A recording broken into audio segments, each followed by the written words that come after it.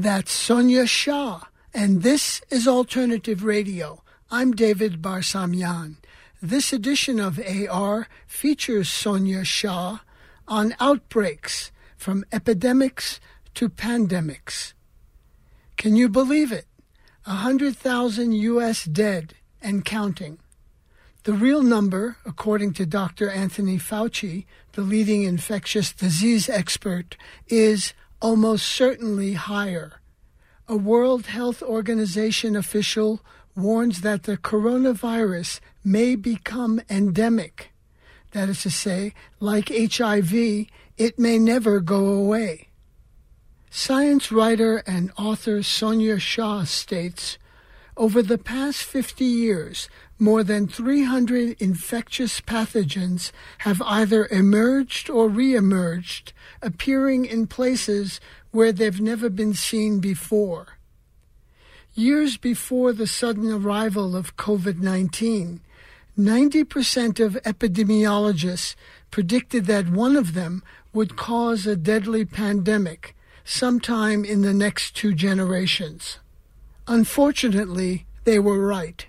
By examining the stories of pandemics past, we can better understand our own future and to prepare for what it holds in store. Our guest today is Sonia Shah. She's a science journalist and author. Her articles have appeared in the New York Times, the Wall Street Journal, and Scientific America.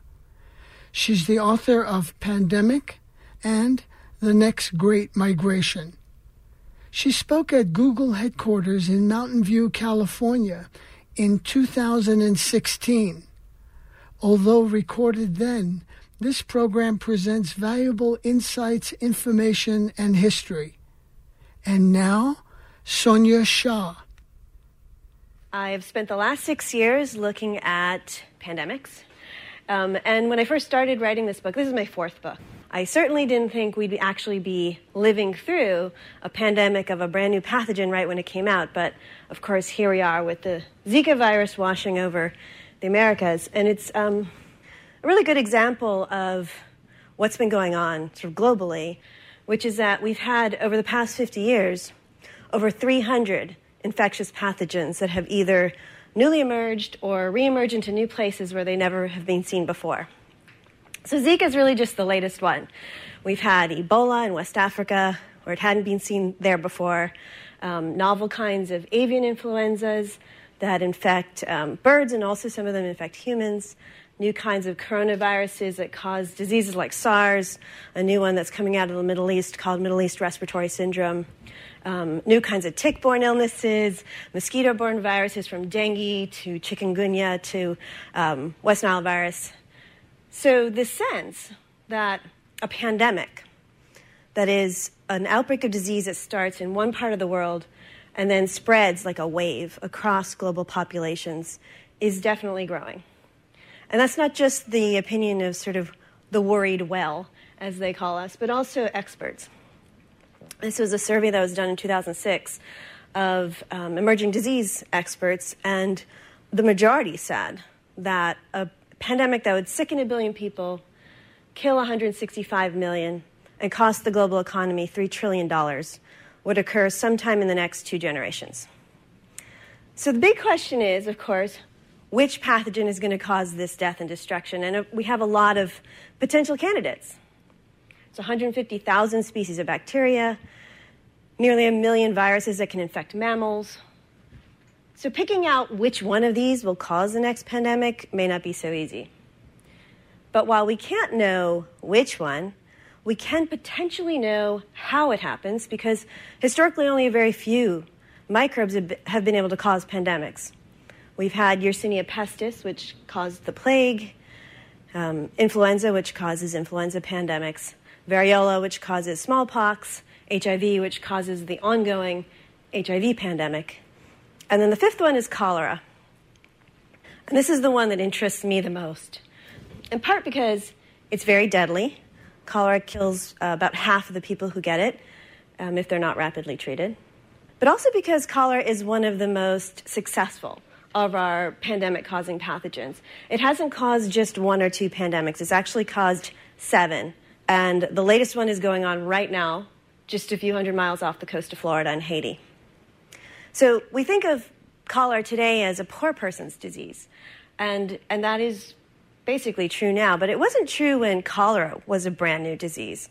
When cholera first emerged in the 19th century, it hit some of the most advanced cities of the time. Cities like New York, which was plagued by repeated epidemics of cholera in the 1800s. And not just New York City, London, Paris, New Orleans, all these places were plagued by this scourge. And thousands of people died. But it wasn't just deadly. These epidemics are very disruptive as well.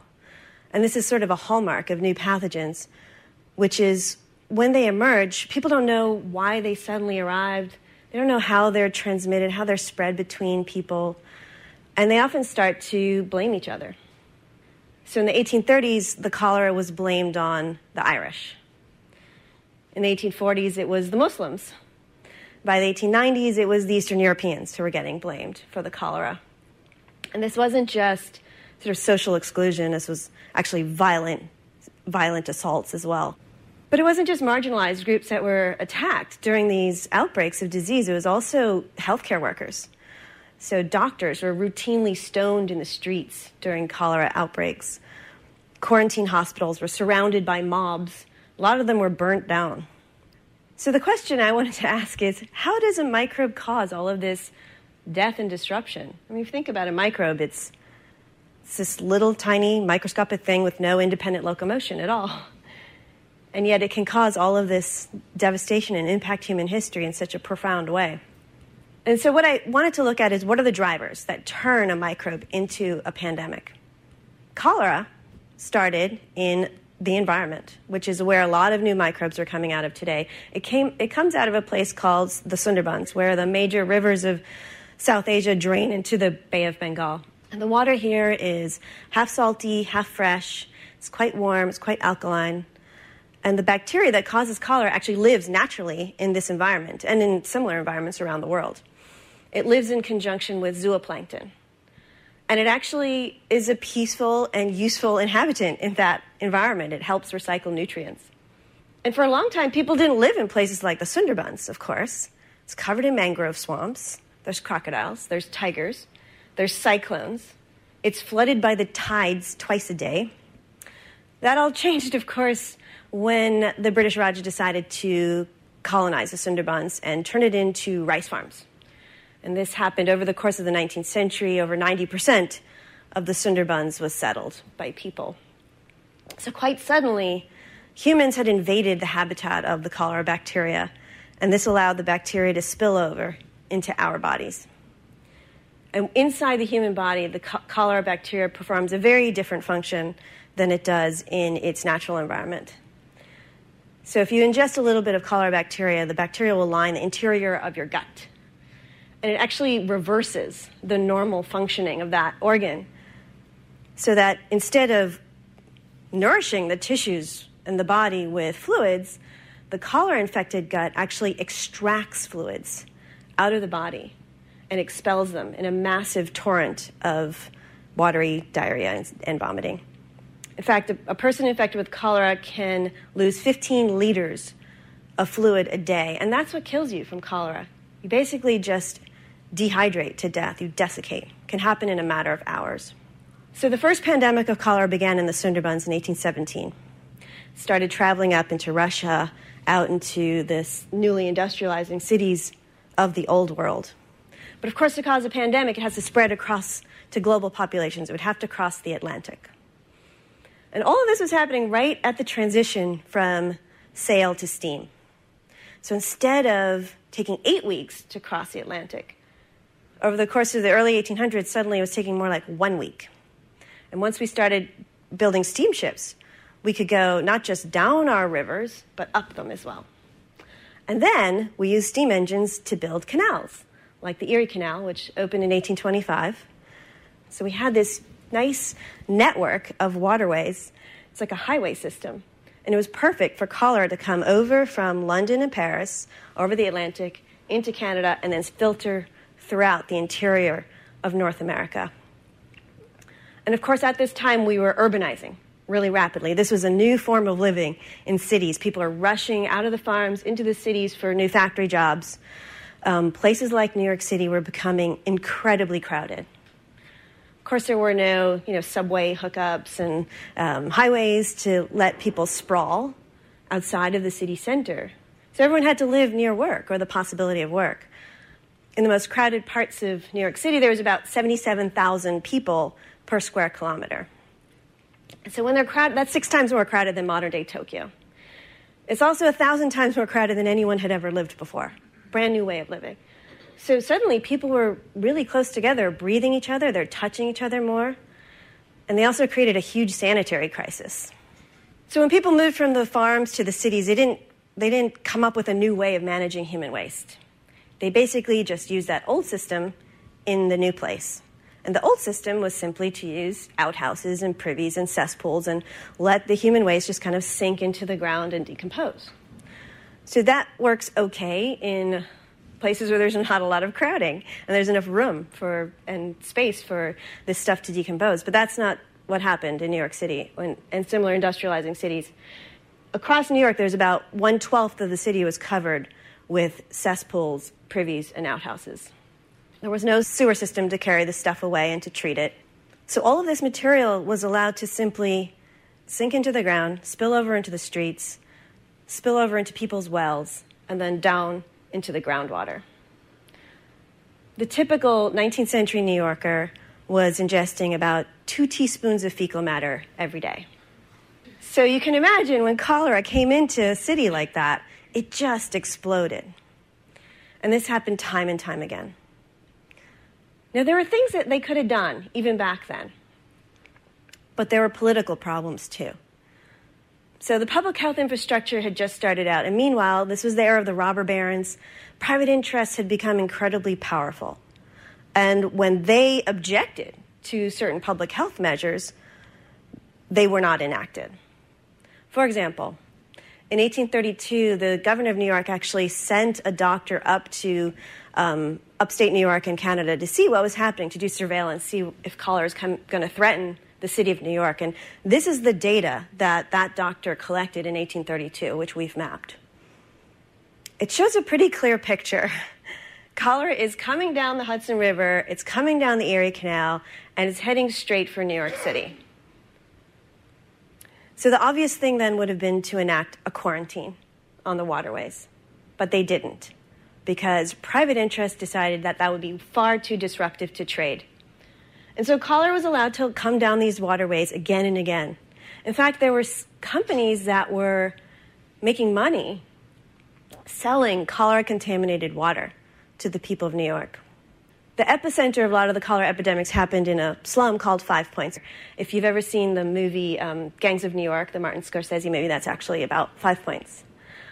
So this was the epicenter of a lot of the cholera epidemics. And this slum, unlike the rest of Manhattan, which is built on bedrock, this slum was actually built on what was once a pond. It was the only source of fresh water in Manhattan. That pond had been filled up with garbage, and then the slum had been built on top of it. So the ground underneath the slum was very unstable, it was low-lying, and of course the groundwater underneath it was very easily contaminated with all of the outhouses and privies of the slum on top of it.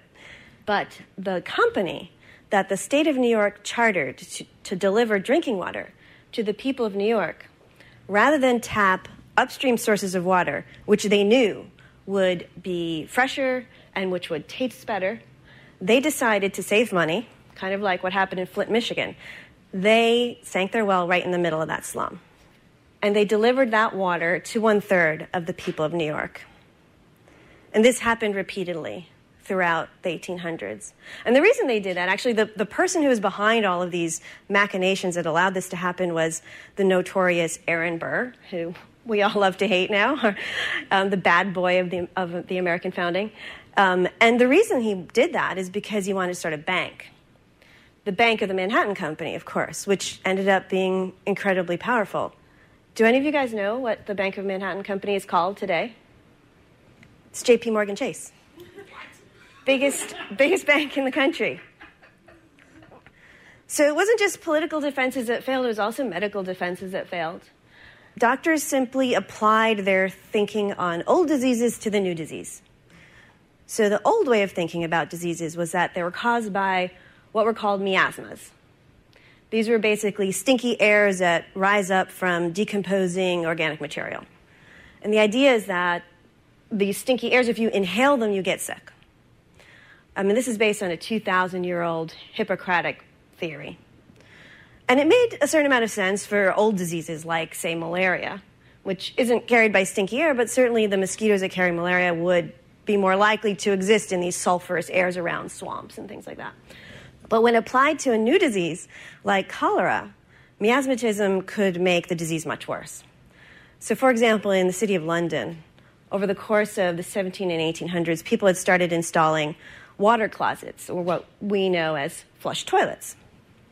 And they thought this would be really healthy for them because it would get rid of all the bad smells of human waste. You know, you rid the smells out of your home, out of your street, and just flush it all away. So, but the thing is, they didn't care about the contents of the flush toilets. All they cared about was the smell. So they didn't mind that the contents of all of these flush toilets was dumped directly into the River Thames, which was their drinking water. And in fact, after every cholera outbreak, the people of London installed more flush toilets to dump more of their human waste into the drinking water rather than less. So the other question I wanted to ask is, could this happen again? And I went around to places where new pathogens are emerging today to try to see how the story of cholera could shed light on what might happen with these other new pathogens. And what I found is those same drivers that brought cholera into human populations in the 19th century are being recreated today, but on a global scale.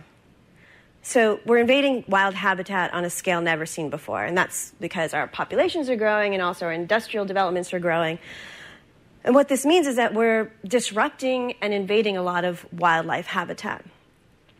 And as we do that, humans come into novel, intimate contact with different wild animals, wild species. And that allows the microbes that live in their bodies to spill over into our bodies. And a great example of that is Ebola. So this whole swath of the continent of Africa has been deforested pretty steadily, not just because of urbanization and farms growing and mines and things like that, but also because of political violence. Those three countries on the westernmost side of Africa, Sierra Leone, Guinea, and Liberia, where those three countries meet was once one of the most biodiverse forests in the world. But over the course of the 1990s, there was an incredibly complex political conflict, very bloody, went on for years. And one result of that was 600,000 refugees fled into that forest to escape the fighting. And what we now know is that whole area that's been deforested overlaps pretty well with the habitat of fruit bats. And fruit bats, as we now know, is a reservoir of Ebola virus. And as people come into novel, intimate contact with fruit bats, the viruses and microbes that live in bats spill over into our bodies. And that's exactly what happened in December 2013 when a 2-year-old child who lived near that deforested area by where those three countries meet, we know he was playing near a tree where bats were known to roost. And so maybe he touched some bat saliva or some bat excreta. However it happened, the Ebola virus from the bat got into this boy's body and he got sick. And before he died, he infected his family members. And they infected their healthcare workers. And they infected their family members until we had the biggest outbreak of Ebola in history, bigger than all previous outbreaks of Ebola combined. Over 11,000 people died. But this isn't just happening in far-off places. This is happening right here in the United States, too. West Nile virus, for example. West Nile virus is a virus of migratory birds. They come from Africa. They fly over here by the millions every year because, especially in places like New York, it's on a flyaway, so they land here a lot. But we didn't have West Nile virus in people until 1999 because we had a very diverse bird flock around us. We had birds like woodpeckers and rails and other bird species, and those birds actually repelled the virus. So as long as you have a lot of diverse bird species around, including woodpeckers and rails, you don't have that much West Nile virus around in your domestic bird flocks, and you're not so likely to get West Nile virus in humans. But what happened over the past 25 years is we've lost a lot of that biodiversity. So right now, actually, in the last 25 years, American robin populations have doubled as the woodpeckers and rails have vanished. So, of course, robins and crows can live in any kind of broken environment, but woodpeckers and rails can't. And it turns out that, unlike woodpeckers and rails, robins and crows are excellent amplifiers of West Nile virus. So the fewer woodpeckers and rails you have around, and the more robins and crows you have around, the more West Nile virus you have around. And the more likely it is that a mosquito will bite a bird, an infected bird, and then bite a human and trigger an epidemic. And that's exactly what happened in 1999 with the first outbreak of West Nile virus in New York City. And since then, the virus has steadily spread across the nation. Similarly, in the northeastern forest, when it was intact, we had a diversity of woodland species. We had chipmunks, we had opossum, we had deer, we have deer and mice. And these animals helped control tick populations. The typical opossum actually destroys 6,000 ticks a week through grooming. But what we've done is we've broken this forest up into a little patchwork quilt as we've expanded our suburbs into the northeastern forests. And opossums and chipmunks, they don't survive well in that broken environment. What we do have a lot of is deer and mice. Well, while the typical opossum will destroy 6,000 ticks a week, the typical mouse destroys about 50 ticks a week. So the fewer opossums you have around and the more mice you have around, the more ticks you have around. And the more likely it is that an outbreak of tick-borne disease will happen in humans. And that's exactly what happened in the late 1970s in Connecticut with the first outbreak of Lyme disease. And that has steadily crossed the country as well. We have about 300,000 Americans diagnosed with Lyme disease every year. So we're driving pathogens into human populations in all these different ways, but then we're also offering them these fantastic amplification opportunities, just like those slums in New York City in the 19th century. So that process of urbanization that started back then is really reaching its peak now. By 2030, the majority of the human species will live in cities. And they're not going to be cities like New York and Seattle. They're going to be cities more like Monrovia and Freetown. Lots of ad hoc development, not a lot of infrastructure, and a lot of slums. About 2 billion people are expected to be living in slums by 2030. And there are pathogens that are already exploiting this, new pathogens. Ebola is one example. When Ebola, we've had Ebola outbreaks since the 1970s. But they've always been relatively small and contained because they never infected any place that had more than a few 100,000 inhabitants. Within a few weeks of emerging in Guinea in 2013, Ebola had reached 3 capital cities with a combined population of nearly 3 million. And this is one important reason why it was such a huge conflagration. Similarly, Zika virus is exploiting urbanization too. We've had Zika at least since the 1940s. But it was carried by a forest mosquito in the equatorial forests of Africa and Asia. And that forest mosquito didn't really bite people that much. It lived in the forest. It mostly bit animals. Today, Zika is being carried by a mosquito called Aedes aegypti. This is a mosquito that has dramatically expanded its range as we have urbanized, especially in the tropics. It can breed in a drop of water in a bottle cap. It loves all of our plastic garbage that we leave lying around. And on top of that, it only bites humans. So it's one important reason why Zika is now exploding so dramatically in the Americas. But we're not just offering crowds of people to our pathogens to amplify, we're also offering them crowds of animals. We have more animals under domestication today than in the last 10,000 years of domestication up until 1960 combined. Huge number of animals as our demand for meat goes up and demand for protein. And a lot of these animals are being kept in the animal equivalent of a slum, which are these factory farms where there's 1 million or more individuals crammed really closely together. And this offers pathogens other opportunities to amplify. One example is avian influenza. So avian influenza normally lives in wild waterfowl, like ducks and goose and stuff. And it doesn't really make them sick. But when those viruses drop into a factory farm full of captive chickens, it starts to replicate really wildly and mutate and evolve and become more virulent. And this has happened again and again with increasing frequency as factory farming has spread in Asia, where we have most of our wild waterfowl. And some of these mutated viruses can actually infect humans as well. And this is, of course, creating a new sanitary crisis. We have about 2.6 billion people around the world today who have no access to modern sanitation. So they're living in 19th century standards already to this day. But on top of that, we also have 7 billion tons of animal excreta to manage every year. And this is far more than our croplands can possibly absorb, which is how we used to manage animal waste. So what farmers are doing is collecting all this stuff in giant manure lagoons, which is what these pits are called. They're basically just untreated, unlined cesspools of animal waste. And so when it rains or if there's storms, all of this material gets out into the environment. And this is one reason why we have an increasing problem with virulent forms of E. coli. You've probably heard of like killer hamburger virus. These are caused by viruses like Shiga toxin-producing E. coli. And this microbe normally lives in cattle. About half of all American cattle on feedlots is infected with Shiga toxin-producing E. coli. It doesn't really make them sick. But because cattle manure so often contaminates our food and water, we have about 70,000 Americans getting sick with Shiga toxin-producing E. coli every year.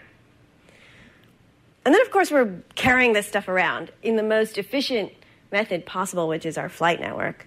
We don't just have a few airports in capital cities, but thousands of airports, even in small towns, and hundreds of thousands of connections between them. So when a pathogen emerges in one part of the world, it can very rapidly spread through the rest of the globe. And in fact, you can predict where an epidemic will strike next simply by measuring the number of direct flights between infected and uninfected cities. So we're driving these pathogens into our populations, but of course we have a lot of defenses, and better defenses now than we did in the 19th century. And yet we still have similar challenges. Of the 100 biggest economies in the world today, only 49 are governments. 51 are corporations. And so when our public health strategies come into conflict with private interests, we're not able to implement them. And a good example of that is antibiotic-resistant bacteria. We've known since the 1940s that if you use antibiotics in a way that's not medically necessary, you will trigger the evolution of antibiotic-resistant bacteria. 80% of the antibiotics that are consumed in the United States are used for commercial reasons. That is, the farmers give them in low doses to their livestock to help fatten them for market so they can bring them to market faster. So it's really just a tiny sliver of our antibiotic consumption that is medically necessary. And yet attempts to control this have failed again and again since the 1970s. We've just barely started making kind of baby steps towards reining in this practice. And we have 30,000 people dying of antibiotic-resistant bacteria every year as a result. You're listening to Sonia Shah on Outbreaks, from Epidemics to Pandemics. This is Independent Alternative Radio. You can order copies of this program by calling 1-800-419-77. That's 1-800-444-1977. Or you can order online on our website, alternativeradio.org. That's alternativeradio.org. In solidarity with you, our listeners, we are offering printed transcripts or PDFs of this program at no charge. Just call us at 1-800-444-1977.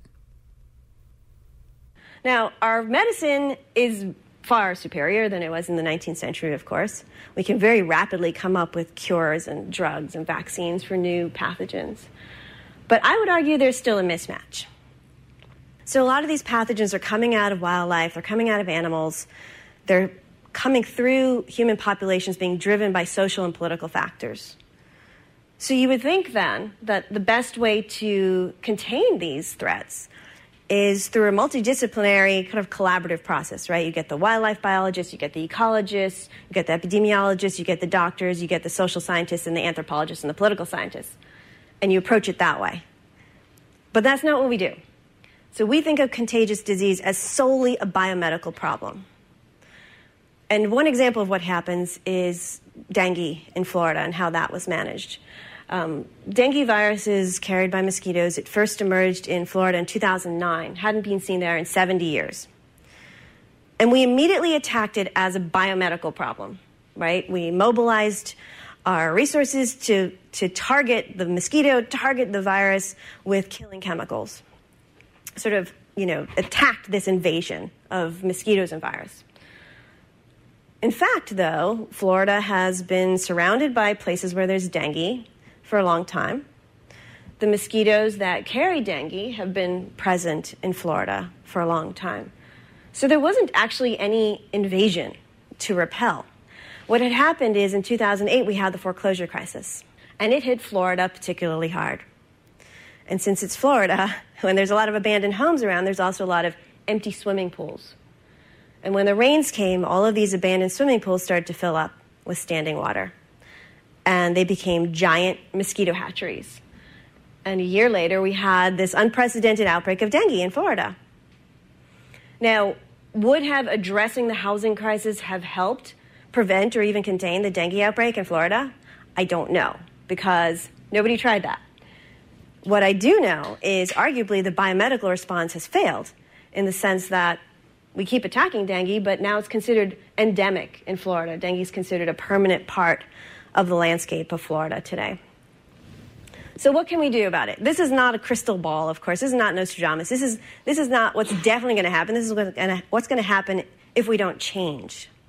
And there's a lot of things I think we can do to mitigate the risk of pandemics. So our present system of surveillance for new diseases, the best we can do at the moment is start to attack these things when exponential growth of untreatable disease has already begun.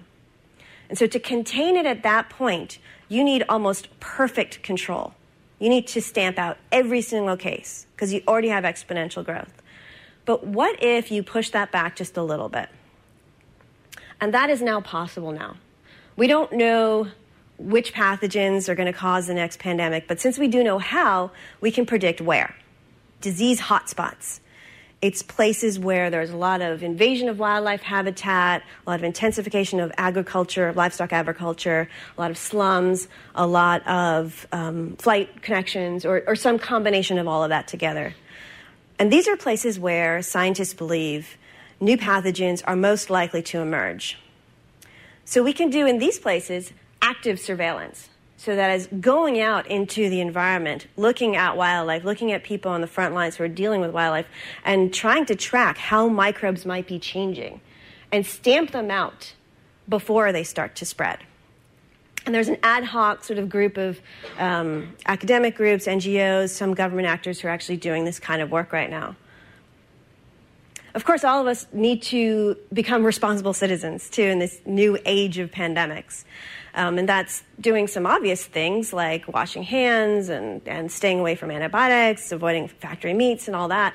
But we also need to just be informed that each pathogen is different. Because I think the big missing piece in the whole way we approach pandemics is public engagement. We really leave this all up to the biomedical experts. Instead, we all need to be sort of engaged in the rising risks of the way we live today. What the history of pandemics has taught me is that all these things are connected. Human health is connected to the health of our societies, the health of our animals, the health of our wildlife, the health of our ecosystems. These are all connected. So we need to kind of reimagine the way we think of ourselves in this microbial world that we all live in. And ultimately, I think it is possible to prevent pandemics altogether by just changing the conditions that give rise to them. We could do things like restore wild habitats so that microbes that live in animals stay in animals and don't spill over into human bodies. We can do things like protect the health of the most vulnerable among us, the people who are living without sanitation, the people who are living in slums, the animals who are living in their factory farm slums, because their health is now, very obviously connected to the rest of us too. And I'm happy to take questions. Thank you so much for listening.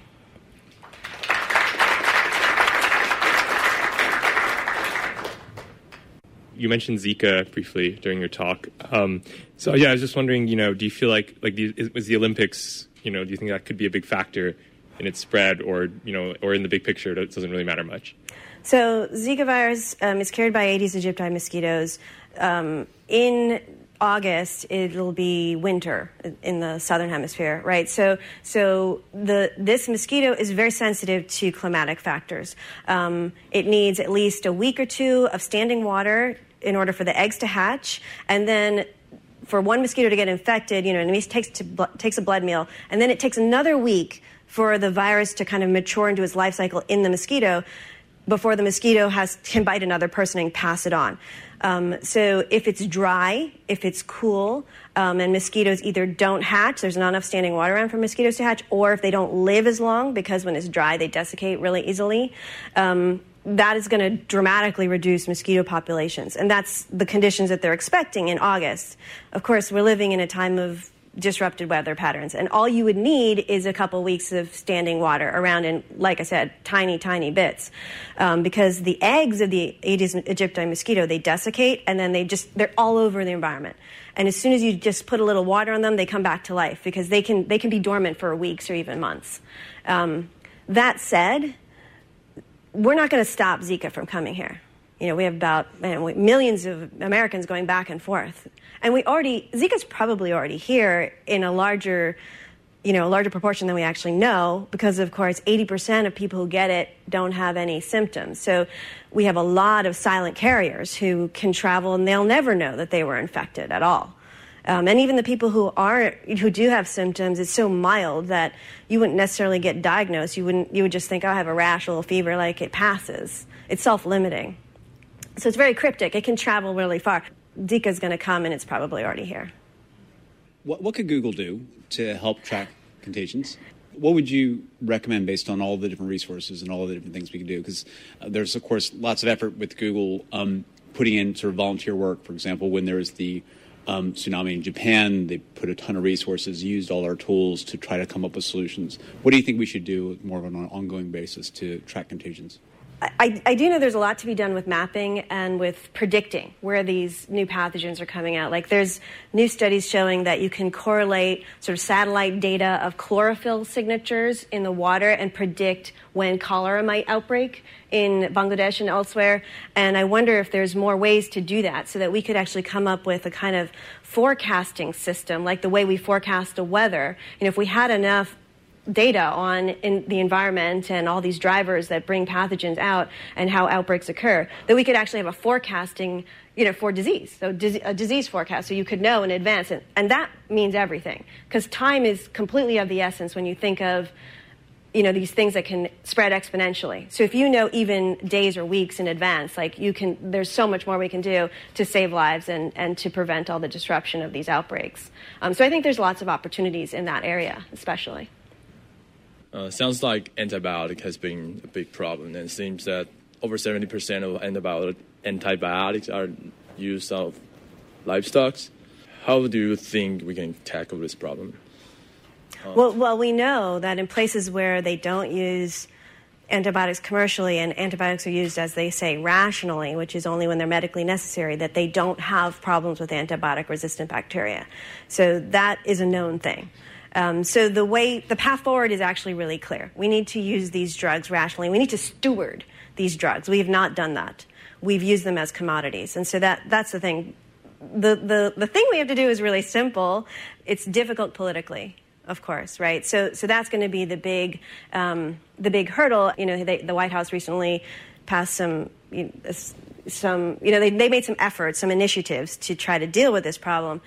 And there's two parts to it. One part was, let's try to reduce use and use these rationally, but first let's get a committee to think about it for a couple of years and then issue some recommendations. On the other hand, the other thing we can do is let's throw a lot of money at drug companies to come up with new antibiotics. And then we can just keep using them as badly as we're using them now, but we'll just keep getting new ones and getting new ones and getting new ones. right now, drug companies don't want to create a lot of antibiotics because it's not a very good market. I mean, you know, these are drugs you only use for a week or two at most, and people have been trained to only want to pay $100 or so. I mean, we'll pay hundreds of thousands of dollars for a cancer drug that, you know, maybe will extend life for a week at best. But a life-saving antibiotic, you know, we don't want to pay more than $100. So it's not a very good market for them. So that's one of the parts of the initiative, is to throw more money and incentives at the drug companies so that they'll actually make us some new antibiotics. Thanks. Thank you. Hi. I've been reading in some journals and articles about the possibility of having male mosquitoes which are infertile, and introducing them to the population to try and cut back on mosquito populations. Do you think that's a viable solution to cut back on mosquitoes, or do you think that's kind of a stretch? I mean, this is the thing. You introduce an infertile male, and then, you know, it mates, and then they have no babies, right? So you've done that once. Now, that trait is not going to get passed down. So there's no, like, sustainable kind of chain of events. You have to just keep doing this, keep introducing more and more of these insects in order to keep controlling the population of mosquitoes. So in that sense, it's not that different than using insecticides. And what we know that when we throw killing chemicals or reduce the ability of living things to reproduce, that they evolve in ways so that they can get around that, you know, because there's very strong selection for animals, for creatures to do that. So to me, it's as promising as a new insecticide. It's not any more promising than that. And then you have all the ethical problems of, you know, places where they already have a lot of mosquito-borne disease, and then, you know, people coming up, white-coated people coming up and releasing more mosquitoes that are, like, special. There's going to be some resistance to that, I think, in local communities that, you know, that could be an issue. The other thing is, a lot of these diseases that are caused by mosquitoes, you don't have to kill a lot of mosquitoes to control them. There's usually a time period during which the disease or pathogen inside the mosquito has to develop, has to have a life cycle. So malaria takes 7 to 10 days. Zika takes around the same amount of time. So you don't need to kill them all. You just need to shorten their lives. So if you just depress the lifespan of mosquitoes so that they don't live long enough to pass on a pathogen, then you can disrupt the disease spread altogether. And you won't be working against evolution, right? Because you're going to allow these mosquito populations to survive. You're going to allow them to reproduce. You're just going to kill all the grandmothers, basically. From your talk, I feel a huge part of preventing pandemic is from, say, nudging the general public that to pick up like their, say, life habits. Are you aware of any of the current ongoing policy which could help us do it better right now? Changing human behavior is probably the hardest part of all of these things. You know, I mean, we know that sort of washing your hands would prevent the spread of a lot of infectious diseases, and people don't do that well. We have a lot of simple things we could do that require some behavior change that could disrupt a lot of these contagions, but we don't do them. And I think a good example of that is bed nets for malaria control, where this is a very simple thing to do. You get a bed net, you sleep under it every night, and, you know, you don't get malaria, this killer disease. Well, when they first started distributing those nets, like 20% of the people used them. 80% just thought, oh, this is the most fancy thing I've ever owned. I'm going to keep it in this chest, and, oh, well, you know, when my fancy uncle comes over, I'll show him that I have this. Or I'll use it for, you know, a wedding veil or fishing nets or whatever. So that's why so much of public health is about coming up with ways so that we don't have to ask people to change their behavior that much. You know, so how do you engineer our architecture or our economy or, you know, all these other incentives that shape human behavior? How do you change that part so that doing the disease-free or the disease-minimizing behavior becomes easy? You know, it has to be the path of least resistance. We see even in hospitals that, you know, doctors don't wash their hands between patients. You know, I mean, that's kind of an amazing thing, right? So simple. But simple solutions, when it comes up to complex human behaviors, you know, turn out to be not so simple. One of the concerns, back again towards the Zika, the virus and how likely it is already here in the United States. Speaking politically, like, what are some of the things in your study or someone in your field that would raise a red flag as part of maybe a legislation that would make us more vulnerable to, you know, the transmitting and the spread of this particular virus. Well, this is the thing. See, right now we're talking about let's attack the mosquito. We need more money for mosquito control, more insecticides to depress mosquito populations in the South and other parts of the United States where we have Aedes mosquitoes that could carry Zika virus. And the fact is, it's already too late to do that because these populations of mosquitoes are highly entrenched. Their eggs are everywhere in the environment. Like you could maybe depress their populations for a while, but you're not going to get rid of them anymore. And it's an interesting story of what happened, how we got these mosquitoes. Both of the Aedes mosquitoes that are in this country are invasive species. Aedes albopictus, which is the one that about 60% of the United States is vulnerable to. And I live in Baltimore, and there's like tons of these things around. And you guys have them up here, too, I think, when it's hot, like in the summer when it's really hot. That's an invasive mosquito that came over in the used tire trade in the 1970s and 1980s. And people were bringing tires. These in the wild, they live in tree holes. These mosquitoes live in tree holes. So a dark environment with standing water. And think about a tire. I mean, you can never get the water out of a tire, right? So these used tires fill up with some water, and the mosquitoes lay their eggs in there, and they survive these, for this long travel across from Asia. And we have distributed these tires across the nation. I mean, they're used for embankments. People throw them over into streams to build up the stream beds for erosion. They're recapped and then put back into rotation. They're also often kept in giant piles next to other giant piles that have been sitting there for a long time. So even if they didn't come over infested with these mosquito eggs, they will get infested, while they're sitting there. And so that's been going on for decades. And this happened with the full knowledge of our medical entomologists and our medical community that this was happening. So that was the time when we should have been doing the mosquito control. That was the time when we should have said, let's quarantine, inspect, and treat these tires, because the U.S. military actually knew that this was happening. It started in the 1940s when all of our surplus war materials were coming back from war zones in Asia, and they found the tires were just full of all these mosquito eggs, and so they started treating them. So it wouldn't lead to, an invasion of these populations. But once private companies started doing this and bringing these tires in container ships, not just a ship, but like these giant containers and giant, many, many containers, we just didn't do it. So we totally dropped the ball. That's when the mosquito control should have happened. At this point, I wonder, actually, if immunity isn't our best defense against Zika. Once you get Zika, it looks like you don't get it again. That's what the science looks like right now. Of course, a lot more needs to be learned. But given that it is mild, if you have your bout of Zika, you may not even know you have your bout of Zika, but after that, you're immune. Then you can have babies, you can, have sex, do all these things that you're not going to endanger the child. So that's, of course, the biggest risk. So if we want to build up immunity, then it's a real question. Should we depress mosquito populations? Because doesn't that mean that fewer people are going to get exposed to this virus? I mean, if we all are able to put off childbearing while we develop immunity, or protect our pregnant women and protect our childbearing people and let everybody else get immunity, to me but it's sort of an anathematic disease. It's a totally disruptive idea.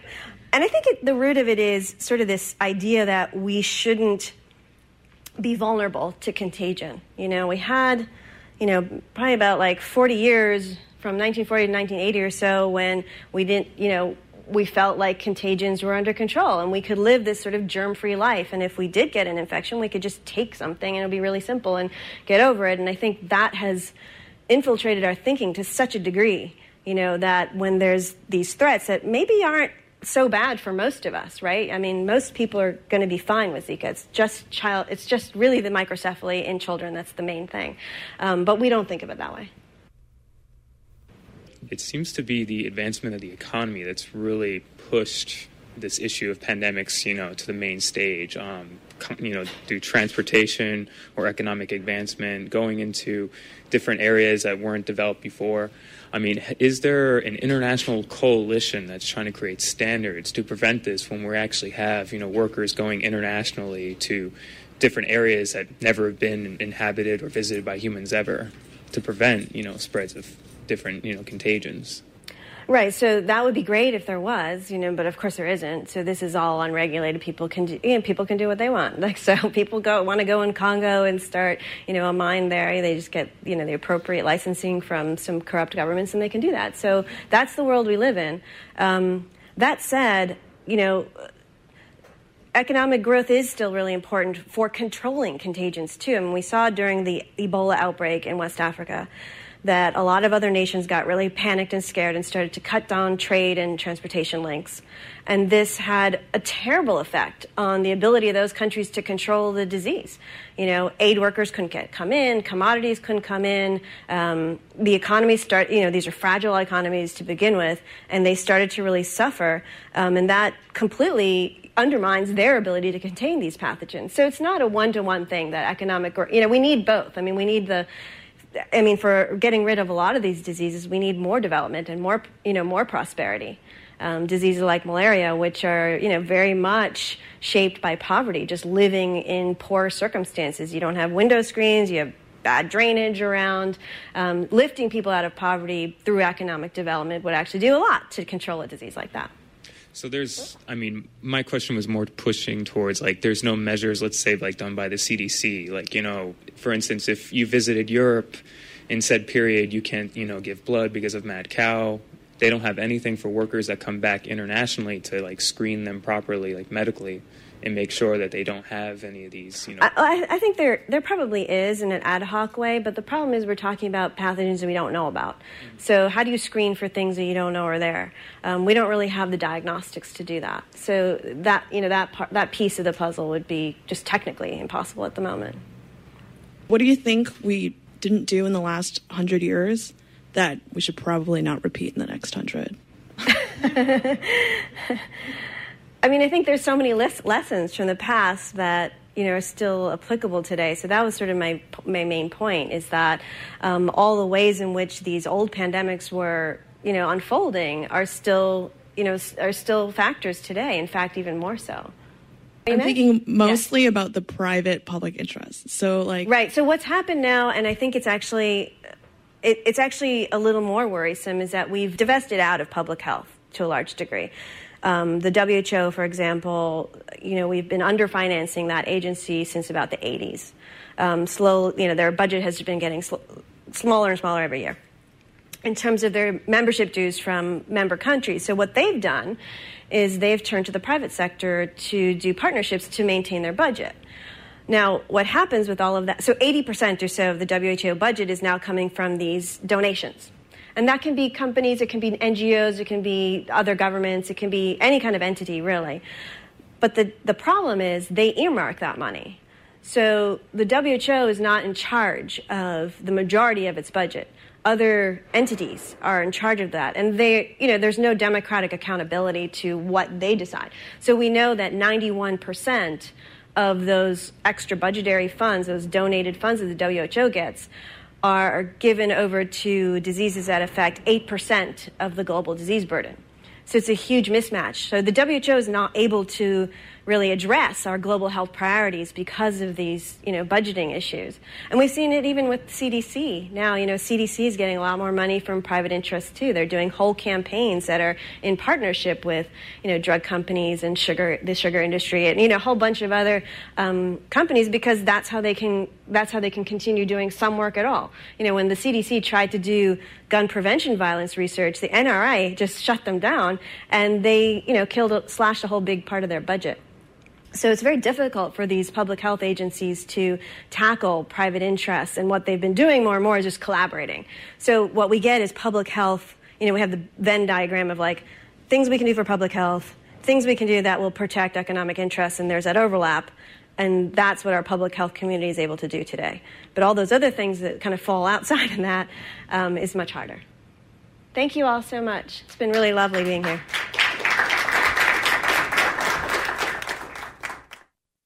That was Sonia Shah on outbreaks from epidemics to pandemics. She spoke at Google headquarters in Mountain View, California in 2016. We felt, given the current crisis, that it would be valuable to hear the history and background information about viruses. Sonia Shah is an award-winning science journalist and author. This program is produced by Alternative Radio based in Boulder, Colorado. We are independent and in our 34th year. We're supported solely by individuals just like you. We feature such progressive voices as David McNally, Noam Chomsky, Naomi Klein, and Stephen Bezruchka. To access our complete audio and book catalog, just go to our website, alternativeradio.org. Again, our website where we are podcasting, alternativeradio.org. To place a credit card order for CDs, MP3s of today's program, Sonia Shah on outbreaks from epidemics to pandemics, just give us a call at 1-800-444-1977. Again, that number is 1-800-444-1977. And in solidarity with you, our listeners, we are offering printed transcripts or PDFs of this program at no charge. Just call us at 1-800-444-1977. Special thanks to Haymarket Books. Joe Ritchie is our general manager and editor. I'm David Barsamian. Thank you for listening, and please stay safe.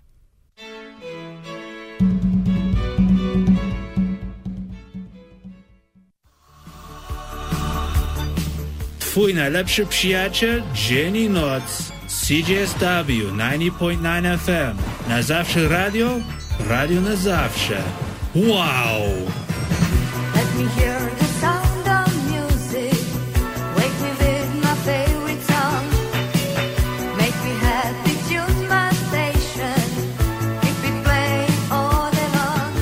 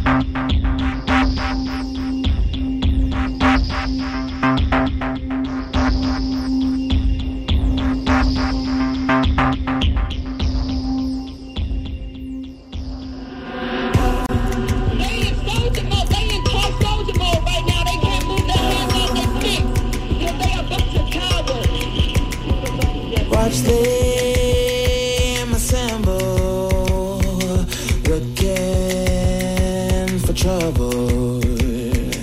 Marching formation, march for a nation. I don't care what I've been told. This police state is much too cold. Cut from crooked cloth and more. This police state is much too old. Puppets erect with battery set. child.